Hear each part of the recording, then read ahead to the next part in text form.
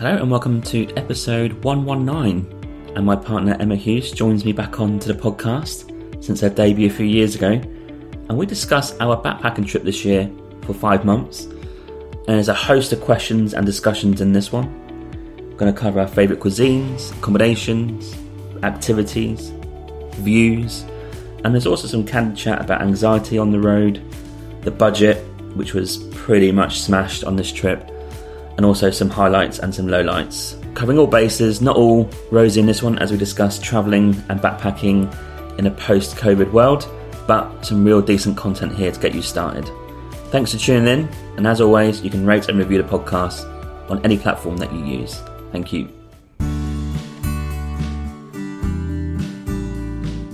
Welcome to the Winging It Travel podcast with me, James Hammond, where every Monday I'll be joined by guests to talk about their travel stories, travel tips, backpacking advice, and so much more.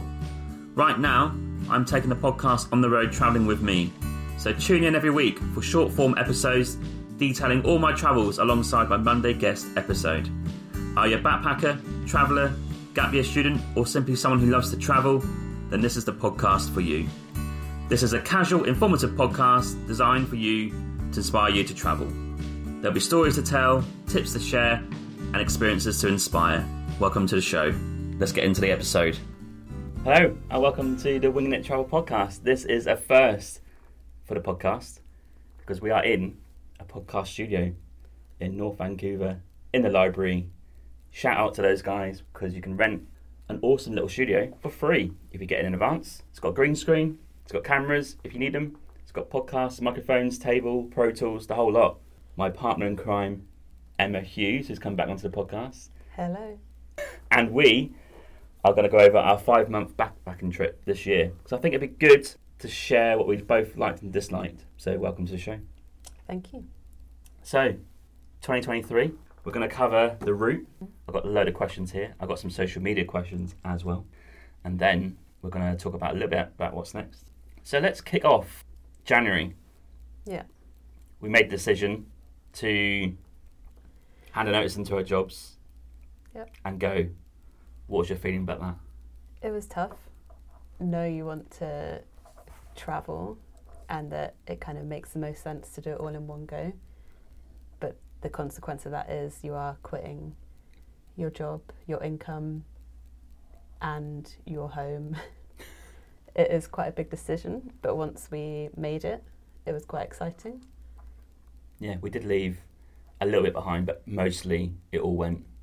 Apartment, possessions, some clothes, all the stuff in the flat. January was quite stressful, trying to finish up our work and also, try and get rid of everything from our apartment, mostly. The worst thing was Marketplace, Facebook. Well, yeah. Some of the people you have to deal with on there. How many times does someone say, is it still available? Yeah. Grim. But it was the right decision. Mm-hmm. And we thought, well, okay, we'll go back to UK first. Because the start of our trip was going to be the interrailing, it made sense to go to the UK first, on the way. Yeah, got everything sorted. And we did leave a few things behind. And we'll come to this later in the podcast. But we did leave our camper van and basically a load of shit in it. Yeah, it was very last minute. Haven't got time to sort this out. Chuck it in the van, deal with it in 5 months' time. Yeah. Google tells you you're going to leave your van for 6 to 12 months, that you should disconnect your battery in your van. But we were such in a rush, we left it. And luckily, when we came back in June, it started. So that's a bit of luck, wasn't it? Mm-hmm. Yep, visited UK, and then we thought, okay, we'll catch up for a couple of weeks. My catch up was a little bit different because I went to Europe with a couple of my friends and done the Micronations tour, which you can hear about on the podcast. But our plan was interrailing into Europe first of all. So what we're going to do is I'm going to spell out the route. So after UK, 1 month interrailing, we went from London. The actual plan was to Istanbul. Didn't make it by train. We'll come to that in a bit. Then we had 1 week in Turkey. And then I went to Lebanon for 10 days. You went to Greece. Split ways for 10 days.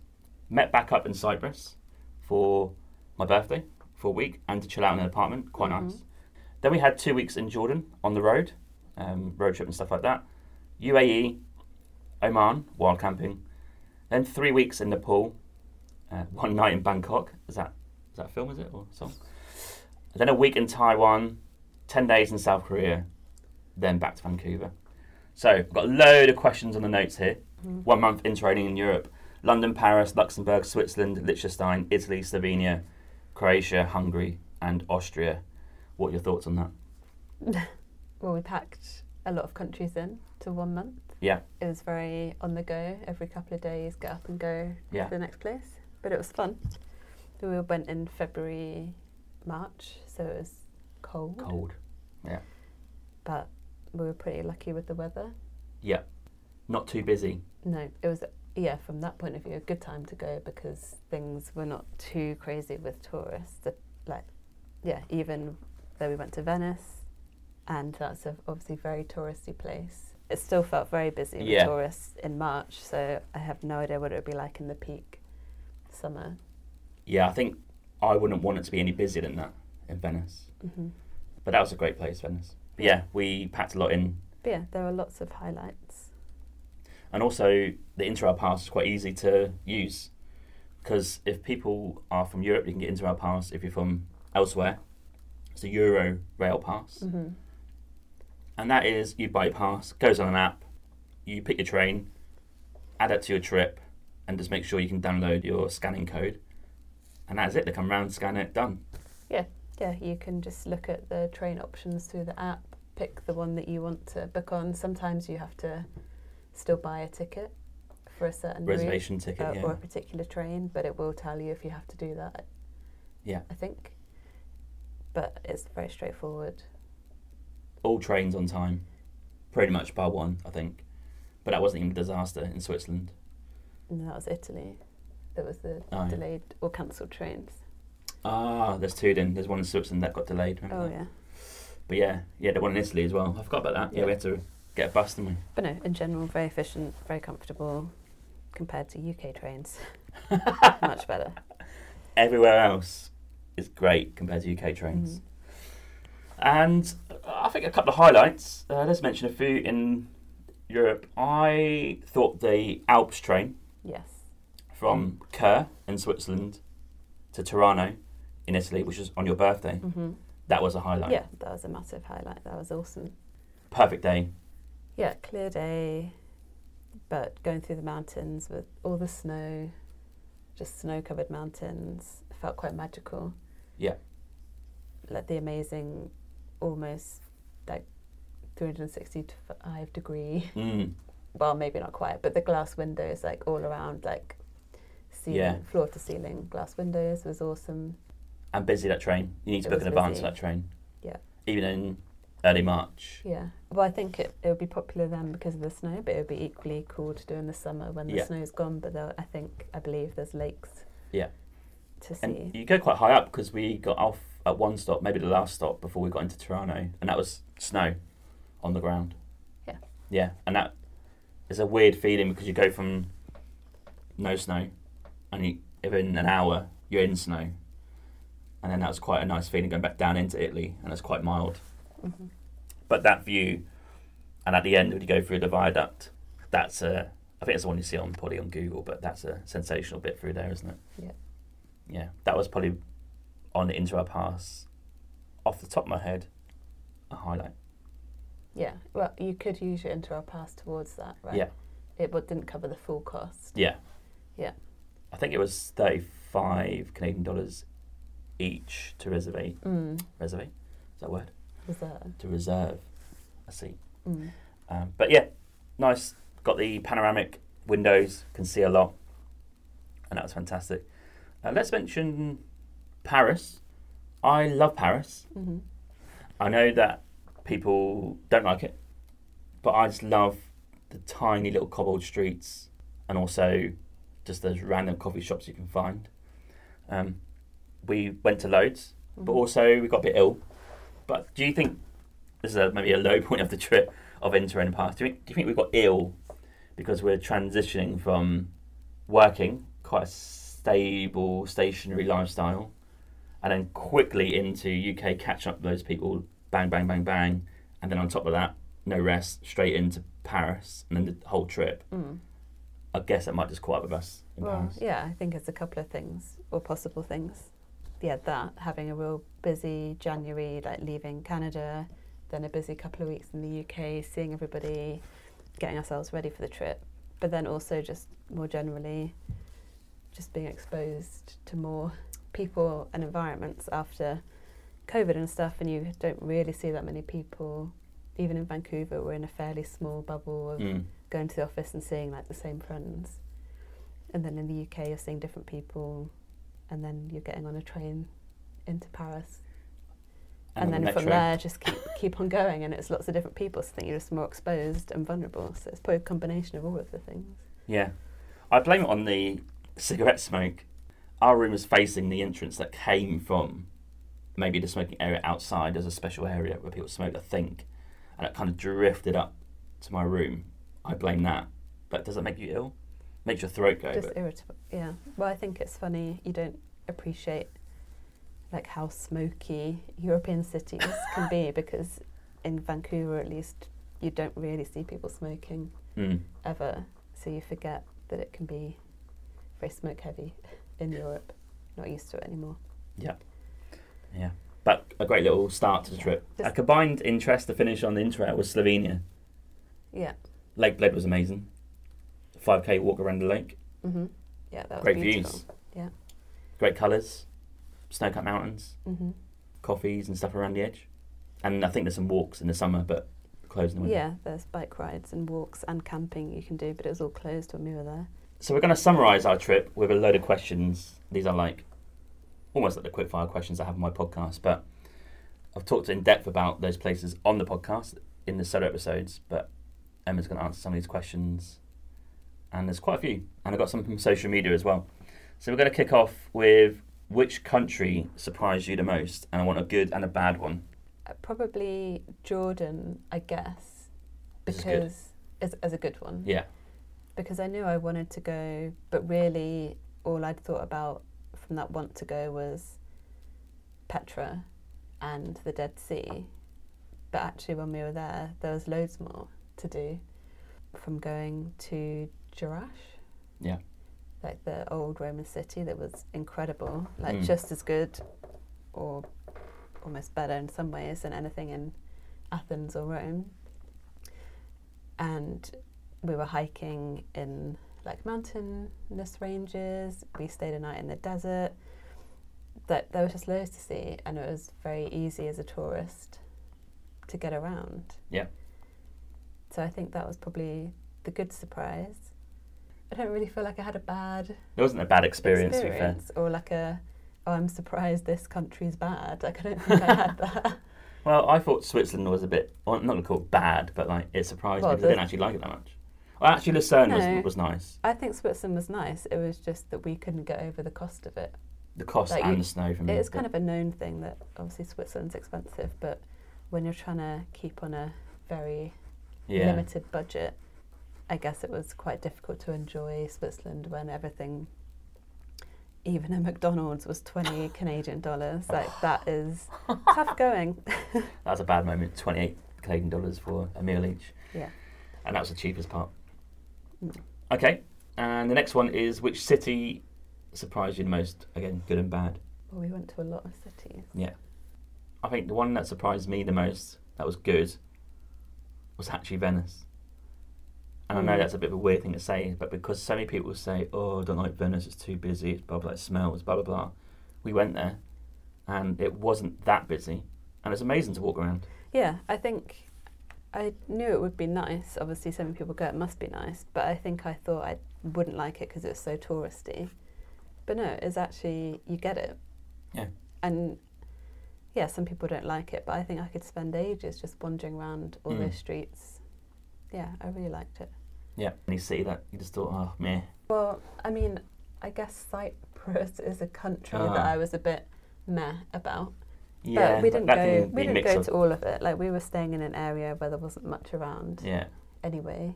Yeah. And it just, from the bits that we saw, just felt very like, well, all the Brits are here, obviously including us at that point. But yeah, I found Cyprus a bit weird. I found it very easy to be in. Like, the roads are quiet, the car was easy to work, there's beach down the road. Yeah. But the beaches weren't that great that we saw. Yeah. The cities weren't that great either. And it just felt like being back in UK for a little bit with slightly better weather. The weather wasn't even that great either. Yeah. Nissi Beach was great, but busy. Yeah, I'm guessing it's one of the nicest beaches, and that's why it was so crowded. Yeah. Because it was definitely different to the other ones we visited. But Yeah. Then we got embroiled in an advert nearly on the beach. Remember that? When they started recording an advert. Were being recorded around us. Around us, and I kind of thought, did they want us to move, or didn't actually ask us? But yeah, that's interesting. Okay, I've got here. You can only pick one. Best cuisine or food on the trip. Well, the one that always sticks out to me is the food in Turkey. Oh yeah. Because I had the best falafel. Yeah. And then in Cappadocia, we were having the vegetable, and in Istanbul too, like the vegetable casserole, like clay pot stuff, and that was delicious. So that's what sticks in my mind. And I think because a lot of other places as a vegetarian were quite difficult. Even in Europe, it was quite hard to find vegetarian food all the time. Yeah, and decent value as well, I thought, Turkey. Yeah. Yeah, we both knew Nepalese food would be great, because we've done it before. Yeah. That'd be a cop-out answer. But I think new cuisines, for me, Turkey. Yeah. Hit me out. Okay, the worst. Well, Switzerland, because it was expensive, but also it was quite difficult there for vegetarian food. Yeah, sausage heavy. I felt like I was eating a lot of bread and cheese, which is not bad, but all the time it gets a bit much. Yeah. And then Korea, probably. As a vegetarian, I'm sure it's great if you're not one. But to try and find vegetarian food was really tough. Some people might think that's a controversial answer, but I actually agree. Even I struggled. And I do eat a bit of meat, but yeah, it got a bit annoying after a while. Yeah. Vegetarian versions of Korean food that I've tried outside of Korea, I really enjoy. But it actually, in Korea, it seemed very difficult to find. Like, even though in Seoul there's a lot of vegetarian restaurants, they were only kind of open on specific days. And we never seemed to be in the right area on the right days. That was a shame. Otherwise, I really enjoyed our time there. It was just the food was a bit challenging. Yeah. Okay. I've got here the most expensive place. I think we both know that already because we said it. Switzerland. Yeah. By far? Not by far. I think other places got quite close. Like Korea came Korea was close. quite expensive. Yeah. Okay. And the cheapest place has got to be Nepal. Nepal, yeah. In Nepal, we were staying in a private room, no bathroom, but private room with a bed, a slight window. That was only like $10 a night or something. $9 Canadian, I think. Yeah. $9 a night. I mean, it wasn't 5-star, but it was good enough. But when you compare it to the private dorm room we had in Switzerland, that's about $130 a night or something ridiculous. That's crazy. Yeah, there you go. There's a difference in price there. I've got here, what do you think the country had the best coffee? And we went to a lot of coffee places. Yeah. I'm going out on a limb here, and I'm going to pick mine. I think it's Oman. Oman? Yeah. Yeah. The Oman coffee scene is starting to get really good. Yeah, there was good coffee there. Yeah. Yeah, probably there. I want to say not country, but Paris. Yeah, you I feel like that's the obvious choice, but it's good though, isn't it? Yeah. Oh, it's just they have the right cup sizes, not too much coffee like American style. Italy's the same as that as well, and not expensive. Yeah. Yeah. The dream was going from Switzerland on the Alps train, arriving into Italy, out of the train station, into that cafe. Oh, it's €1.20 for a coffee. Let's go. Oh, it's not $6 for a coffee. No. Yeah. Oh, great. We can get 6 of these then. Yeah. Unreal. Okay, so we've gone for Oman and Paris. Decent places. Oman would be a surprising choice for a lot of people. The best country or area for ease of travel. And I think what I mean by this is how easy is it to go from city to city in the country or between country to country. That's why I put area in there. I'd say that everywhere I've been on this trip was fairly easy to travel in. Nepal had its difficulties because it's got chaotic roads. Yeah. But actually, when you analyse it, the trains in Europe, easy. And we're going to major cities, they probably had trams or buses or metros. Yeah. Turkey, we've got a couple of buses or flew. And then Middle East, we had a couple of cars out, and they had great roads. So I think for Jordan and Oman, I don't really think the public transport is there. Yeah. Or set up. I don't even know if there's like tourist buses that would take you between places. There probably are. I reckon in Jordan there would be. Yeah, but so in that respect it would be difficult. But if you are able to hire a car, then it's easy. Yeah.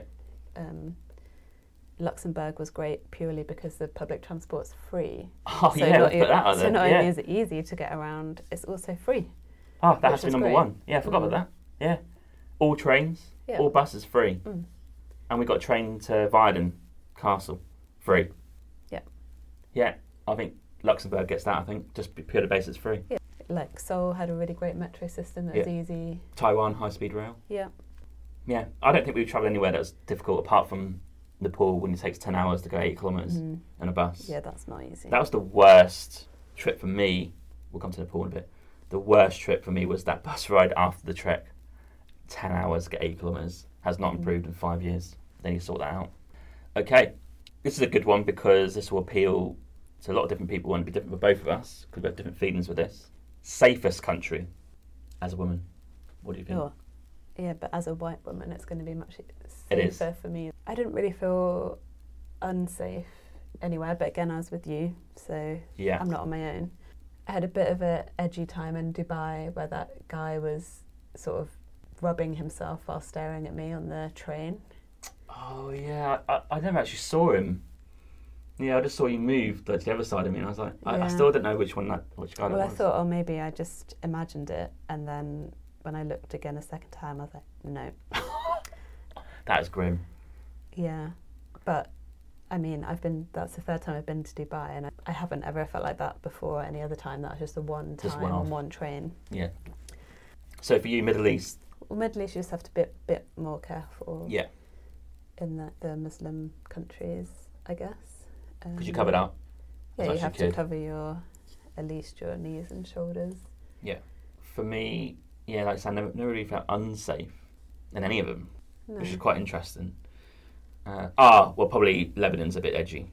Travelling Lebanon without a guide and a group, I'm sure it's possible and I'm sure people do it, but I'm not sure how safe that is, especially some of the areas that you go into that I don't think you just wander into them areas without knowing someone. But I think you felt a relief, didn't you, going from Middle East as an area region to Nepal, for example, where you're not totally out there with your outfits, but you felt like there's no pressure to get covered up again. And you're still respecting the local customs. Yeah, and not to say that I wanted to walk around with nothing on, but it was just a bit nicer to think I can be in a hot country, but I don't have to cover everything up. Like, I can be a bit cooler because I can wear a t-shirt and shorts, and it's kind of okay there. Yeah. Yeah. It was like in stages, wasn't it? Turkey to Middle East. It's a bit more conservative there. To Nepal, a bit freer, and then when you get to Taiwan and South Korea. Oh yeah, that was fine. Do you want? Yeah. Yeah. Okay. Most memorable activity? Well, the first two that come to mind is the Alps train we already mentioned, and the hot air balloon. Cappadocia. Yeah. That's my most memorable. Yeah. Great. 2 hours, picking up, get breakfast, get dropped off. Suddenly you see a bit of light, see the hot air balloon get blown up, go into it, and off you go. Yeah. That is a recommendation that I just tell people just to pay and do it. Like, you have to go and do it. Most memorable scenery? Well, again, I think like that Gourmet in Cappadocia is memorable because it's quite different to most places you go. And also the desert landscape in Jordan and Oman. That I haven't really seen that before. Yeah, that was new for me as well. And when you're camping in the middle of the desert and all that's around you is big sand dunes and then camels like walking by, like that is cool. Like, dreamy almost. Yeah, I think they're slightly different. I thought Jordan was more vast, sea for miles, keeps going, but Oman had more wavy sand and more duney type feel. Yeah, the desert in Jordan was Wahiba flatter, sand. I suppose, with big like rocks, like hill formations and really orange sand. Whereas in Oman, it was lots of sand dunes, more of the like yellow sand that you'd see in the films and stuff. Both were great though. Yeah. Unreal scenery. Yeah, and both new scenery for us as well. Did we meet many people on the trip? Yes. Other travellers? Yeah. I mean, I think you're better at meeting people than I am, but we did. And it's always easy to get talking to people because you have that similar connection that you're travelling, and a lot of people were travelling on their own. Yeah. And that's nice because sometimes they will then join us on an activity that we're doing for the day, and it's always nice to hang out with another person or two. I also thought Europe was a bit quiet though. Maybe that's the time of year. And we still stayed in hostels. But I felt, are people not staying in hostels anymore? But I think it's just because of the time of year. It's the time of year. Yeah, the hostels that we stayed in, there was hardly anybody around. Great hostels. I mean, there's loads of space to hang around in, but not too many people about. And it is different. I feel like now in the hostels, people are, including me probably, just looking at your phone, like scrolling, you're not interacting. Whereas I find that we meet more people when we're doing an activity. That if we're on a group trip for the day or you're doing a hike, like we tend to get chats with people more that way than in a hostel. Yeah. We did meet people, as an example, on the Green Tour in Gorena, in Cappadocia. There's like 5 or 6 of us on that tour, and that's a nice little group. So yeah, I think it's definitely possible, and obviously on the trek in Nepal, you're going to meet people on the trek. So yeah, these places are full of travellers, but I think you'll meet more people in the busier times of year. Yeah. For example, Middle East, it's Ramadan, and who's travelling then? Yeah. Not many people at all. Sort of few, but not many.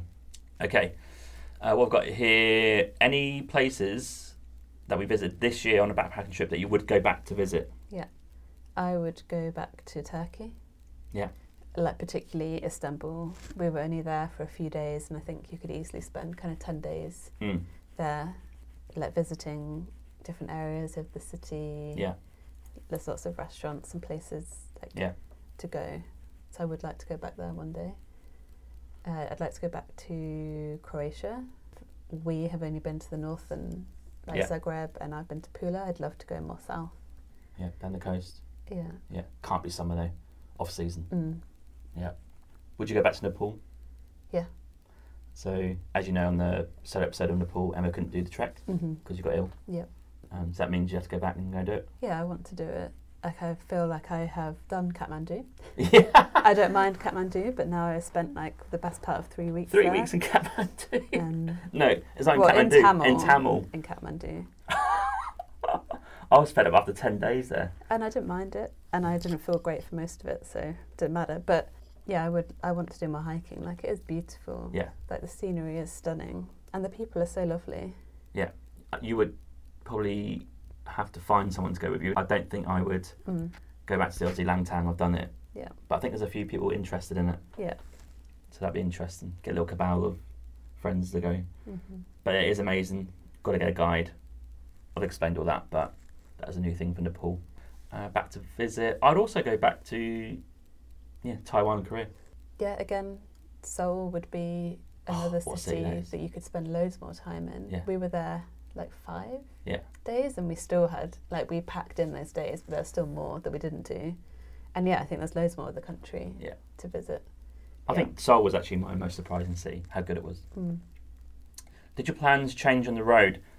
Well, we didn't have plans to start with. No real plans, but the first plan, as mentioned at the start, was to go from London to Istanbul by train. Yes. And we had to change that plan because in Serbia there's no trains, and the workaround was so long, like 10 hours on a bus through Romania or something. Yeah, I think actually maybe it's more fair to say we did have plans, we just didn't research those plans. We just had vague ideas if we want to go from here to there. Yeah. We didn't really look at the routes until we were always kind of a couple of days or maybe a week ahead of ourselves. 3 or 4 days. Yeah. So there were times where we changed a lot because we'd realise that we couldn't do something, or we'd hear about another place and so we'd want to go there. Yeah. What I wanted to do was not plan too much in advance. You do have to do that for flights. That was a change of plans because we found we just couldn't get to Turkey, so we flew instead from Austria. Yeah, and that, I think that happened somewhere else as well. We couldn't get the bus from Dubai or Abu Dhabi over to Oman. Yeah. Again, we actually researched this a little bit. There's people saying there's 2 or 3 buses going. Got there, only 1 bus going per day, and it's 3 times a day, morning, afternoon, night, and they're all booked up for the next 3 days, I think. Yeah, you couldn't book online. The only way you could book was to go into the office. Yeah. Which was a bit out of the smallest out of office the way. in a huge place. And by the time we got there, even though we were there like 3 days ahead of time, and even the sign when we walked into the office said that day and time was available. By the time we actually got to the front of the queue, it had gone. So that was another time we had to change our plan. Yeah. Got here much planned in advance, not too much. We just explained all that, really. Yeah, which is what I would prefer. But actually, I've learned in this trip, it's okay to not have like your set plan of schedule. It always kind of works out, and it does mean you can be a bit more flexible. So I am learning to wing it. I also felt we did plan a few things in advance, and we weren't annoyed with them, but we thought, we should just waited. Yeah, like tied us in to a location or a date, and sometimes then we'd change our mind and wish we hadn't done that. It's a hard one when you have to fly. You really have to weigh up. Do you wait as long as you can and then pay more? It's a tough one. Anything you'd change about the trip? It's a bit of a broad question, that. I wouldn't change anything because it just is what it is. Well, you'd change not being ill in Nepal. But. Well, yeah. But this is also counter to what I just said, I guess. I wish we had time to do a bit more research about the countries. Like, not necessarily book in to do stuff, but be like, okay, we're going to Korea, what is there to do? So we had an idea of, okay, we'll make time to go to this place and this place. Because we tended to sometimes arrive in a city and then be like, okay, let's look at what there is to do. And realise there's loads of stuff to do. Yeah. And then we wouldn't have time to do it all. So I think a little bit of like research into the country, not necessarily like, okay, on this day we'll do this, that day we'll do that. Yeah. I also sort of use the time better. I mean, it hasn't impacted the trip. No. But I think there's a balance between complete winging it, no plan, to full on plan and schedule. Yeah. I think at the start of the trip I had 5 big goals. And anything else I'll wing it. Like the 5 big goals were the Alps train, Cappadocia, wild camping in Oman, Langtang Valley Trek, Jordan as a country. Yeah. They were the 5 big ones. Yeah, that was another example of the non-research, right? Because we wanted to do that Langtang Trek. And then like a week before we got to Nepal is when we realised that Nepal had just introduced you have to have a guide. But that changed on the trip. That changed on the trip, yeah. Not too far from when we actually go in. Yeah, about that's a surprise. Before. Yeah. And obviously, wild camping in Oman, too warm. Yeah, yes, we did not think about the temperature. No, but the guy who said, well, you're on the cusp, he says it's going to be hot, but he said you are just coming down to like the no season, but like in the summer, absolutely not, but he's still at bookings for the summer. Worst accommodation, the best accommodation, weirdly for me, and we have to say this, is the rearranged flight and the hotel we got from Wizz Air, which is Crown Plaza in Abu Dhabi, even though it's only for like 6-7 hours. Yeah. But the plushest room I've ever stayed in. Well, yeah, of course, 'cause it's somewhere that we would never book because it's out of our price range. Yeah, so that was a treat. The worst? Well, I didn't think our Paris accommodation was very nice, our first bit. Yeah. But appreciating that was like the cheapest place in Paris that we could find, hotel. But it was so small, like barely fit the bed in, tiny shower, and you think we were paying like, I don't know, $100 a night or something. But it's just... And I know that's how it is in Paris or a big city, but it just wasn't great, and I feel like everywhere else was better. Yeah. I mean, I'm going to have to say, I don't want to be too harsh here, but some accommodation on the trek is worse because it's just absolutely rustic. But I feel like I can accept that because you're paying so little. Yeah, $5. So $5. Well, yeah, you are just going to get hard wooden bed because you're paying $5. And drop down toilet and stuff like that. Yeah, I know. But that's our questions. So we have some questions on social media. So let's crack on with these. Connor from the Comeback podcast says, how do you manage your stuff from a minimalistic perspective? I struggle big time. Yeah. I really tried and had aspirations. I would have a really light pack. I downsized. I think our first time we went travelling, I had a 65, maybe 70 litre pack. Yeah. And so I was determined to downsize, bought a 55 litre one. But ultimately, I think it's still the same weight as the other one. Yeah. Like I've tried to buy clothes that are multi-purpose. Like I've got some wrap tops you can wear like 2 ways, so you feel like it's different. I was only taking leggings because they're lighter and easier to pack than jeans. They don't take up so much space. 3 pairs of shoes, but it still somehow all adds up. I mean, and then I have like my knitting and crochet stuff, which if I didn't have that, I might be in a slightly better position. But it feels that stuff is not that heavy though. It's light wool stuff. I guess the accumulation of it maybe. The accumulation, or the size of it. Yeah, I think just all of them together. Yeah. And then the toiletries too. I don't know. It seems to all add up, and it's, I don't know, what is it, like 16 kilograms or something? And ideally, I'd want it to be 14 at best. I need to lose a couple of kilograms if we do that again. But yeah, I think we had roughly the same weight. Yeah. But the one that got me was, and I didn't expect this, was the tech. Yeah. I mean, podcasting on the road, you got to take some stuff with you. Have a camera, which I didn't even use. Yeah, all that tech stuff I would never have normally taken in the past. So without that, perfect. I think I'd done my clothes pretty perfectly. Yeah. There's one thing I didn't really wear, and that's my linen trousers. But other than that, I wore everything else. Yeah, it's tough because I think you can think, or you can buy stuff anywhere, which is true. Like you could always buy a t-shirt if you needed it, and all your toiletries. But at the same time, you still want to go away with them and not have to just buy them all the time. Yeah. We done as well as we could, but there's still room for improvement. Yeah. But I don't see how I can get any smaller. That's the problem I face. No. Maybe if I have less t-shirts. And obviously we're not that minimalist because we've left a load of stuff in our van in Canada and in the UK. Yeah. So we didn't get rid of everything. Yeah. So Connor's got a few questions. How did you cope with the SIM card situation? It was actually okay. We bought SIM cards in certain countries, not all, but some.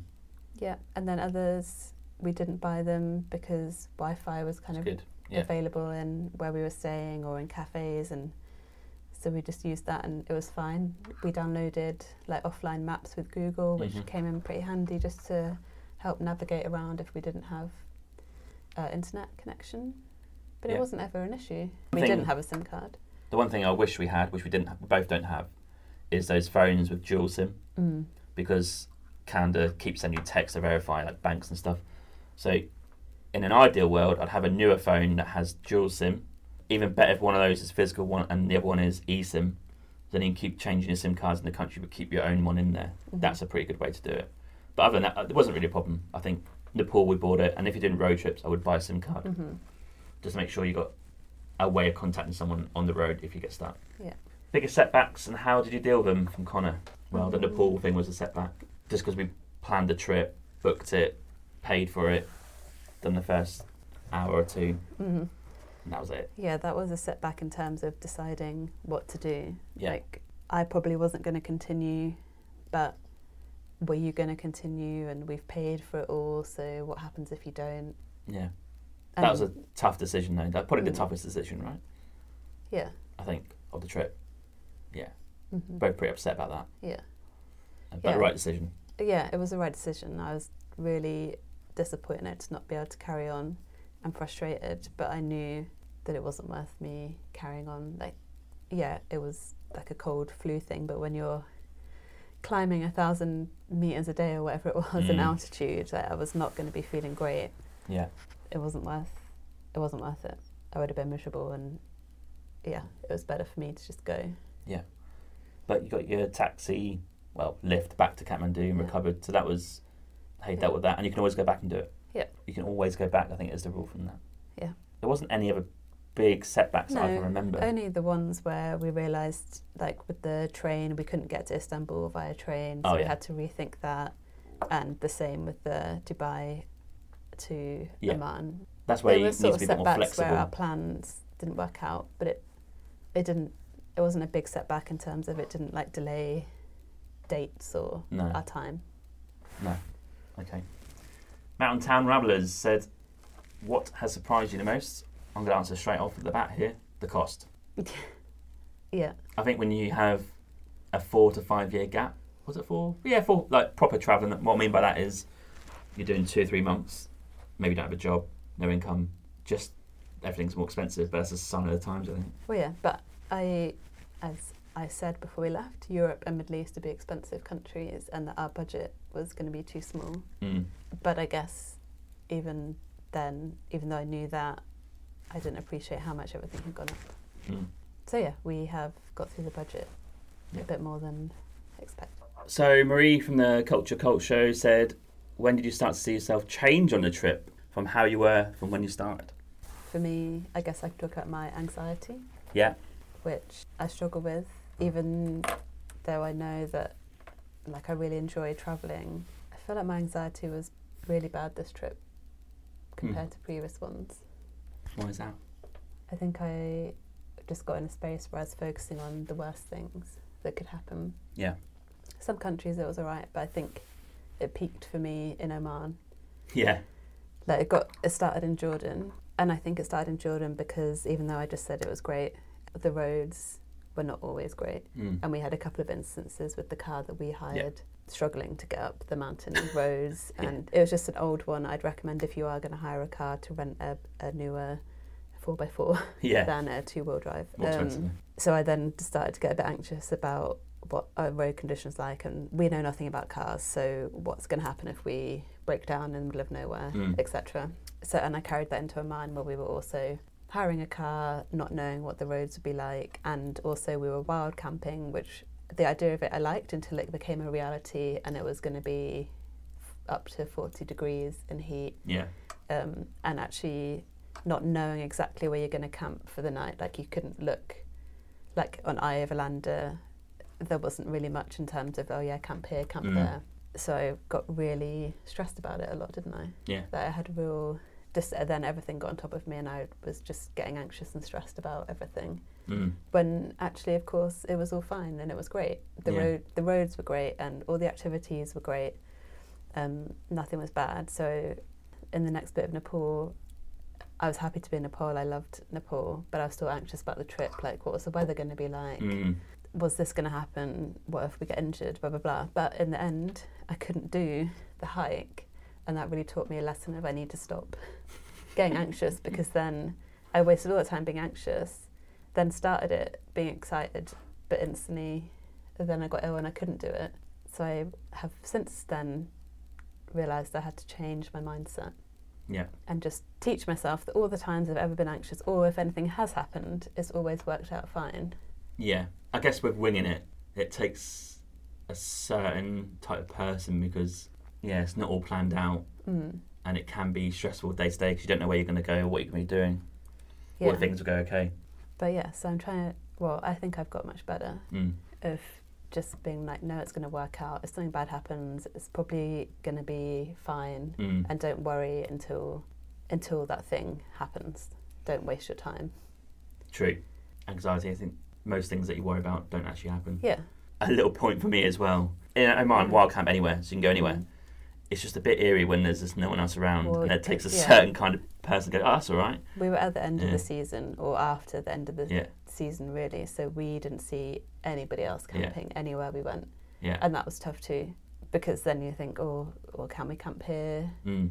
Should we not be here? We don't really know. So I would like to see it in a different time when there are more people around. But so I think my change is slow. It didn't start to change to the end, but I think I've been better. I think so. And then for us, obviously, it got easier, I think. I think when we went from Middle East, it started, to Nepal was obviously there. Taiwan, South Korea were a bit of a breeze, trains running. They don't speak amazing English, but easy enough to get by. And I loved it because I felt, it's just easy travel. And that was a bit of a difference. And then I got Straw Hut Media saying you are a true inspiration. Stop it, guys. You should just put that in there too. But thanks, appreciate it. And to finish the episode, we're going to wrap up for another 2 to 3 minutes, just about what's next. So we came back to Vancouver, picked up our camper van. It started. Got stuff ready, and we've officially started the road trip. But our plan is what? We're driving east. East. Yeah, we just did our little part 1, 9 days over on Vancouver Island and the Sunshine Coast, and that was great. And now we're back in Vancouver to record this, and tomorrow we start making our way across Canada. Huge country. So we're following pretty much Highway 1. We're sticking to that, stopping in the kind of major cities, a few lakes, national parks, a couple of islands, maybe Newfoundland as well. East. And then after that we're going to assess I think if we're good to go and the car's doing all right, we're going to drive all the way down into the US and back round up the west coast to Vancouver. Yep. Around November will be the end. Yeah, so kind of 4 months in total if all goes to plan. Yeah. Again, no real plan of things to see, but we have drawn out a list of places that we want to get to by certain dates. Mainly because you get into bad weather and we have to really be wrapped up by November because it starts getting really cold. Mm-hmm. And we've got quite a rustic camper van because it's a small camper van. It's mini van is the official. Toyota's in there, gutted out. It's got a bed. It's got a few things in it, mm-hmm. and it's very cosy. Yeah, so far I'm happy with it. Yeah. Obviously a bigger van would be better, but I quite like our little space. Yeah. If anyone has any recommendations of what we should see and do in Canada or the US, yeah, let us know. Yeah. US is a bit easier to plan out. Canada's a bit more difficult, I think. There's places, but what things in those places? But US is like certain points you can hit that are just you got to go and see, like White House, Mount Rushmore, Yosemite. Mm-hmm. Just a bit easier. But yeah, no real plan, a rough schedule, and we'll see what we find on the road. And hopefully, if you're in Canada, we can say hi. Yeah. I'm coming east. Mm-hmm. And that's pretty much our trip till November. And then we don't know after that. We'll come back around to that at the time. Mm-hmm. We've got to get through to November and see if the car survives first. But the first 9 days has been amazing weather. Yep. Great scenery on the island and the islands. Yeah. And also fairly comfortable camping at the minute. Very comfortable. Yeah. Yeah, all good so far. So that's the next bit. Let's hope it continues. Right. We'll wrap up there. Mm-hmm. That's our little episode. Yeah. Have you enjoyed it? Yeah, I have. Yeah. You didn't like the winging it of the questions though, did you? No, I didn't get the privilege of having questions before the podcast recording like all other guests do. But it's sorry okay. about that. That's the way it We're goes. it. Okay, thanks guys. I'll see you next time. See ya. Cheers. Thank you for listening to my Winging It Travel podcast episode today. You can find me on Instagram at James Hammond Travel or Winging It Travel Podcast. You can search for both. I release weekly clips of this podcast episode, as well as photos from the last 8 to 10 years of my travels. You can also follow me on TikTok, Facebook and Pinterest by searching Winging It Travel Podcast. I do release daily content to do with travel and the podcast throughout the week. Also check out my website, jameshammond.org. There's content about myself, my travels, and there's also a newsletter sign up as well as a contact form. Finally, please rate and review the podcast on Podchaser. This is my platform of choice. Alternatively, you can rate this on Apple or wherever you get your podcasts from. This really helps the podcast gain a bit of traction for the future in terms of guests and content. And I'm glad to see that you guys are listening out there, reviewing it and enjoying the content so far. Stay safe, stay humble, keep listening, keep travelling, and I'll catch you soon. Cheers, James.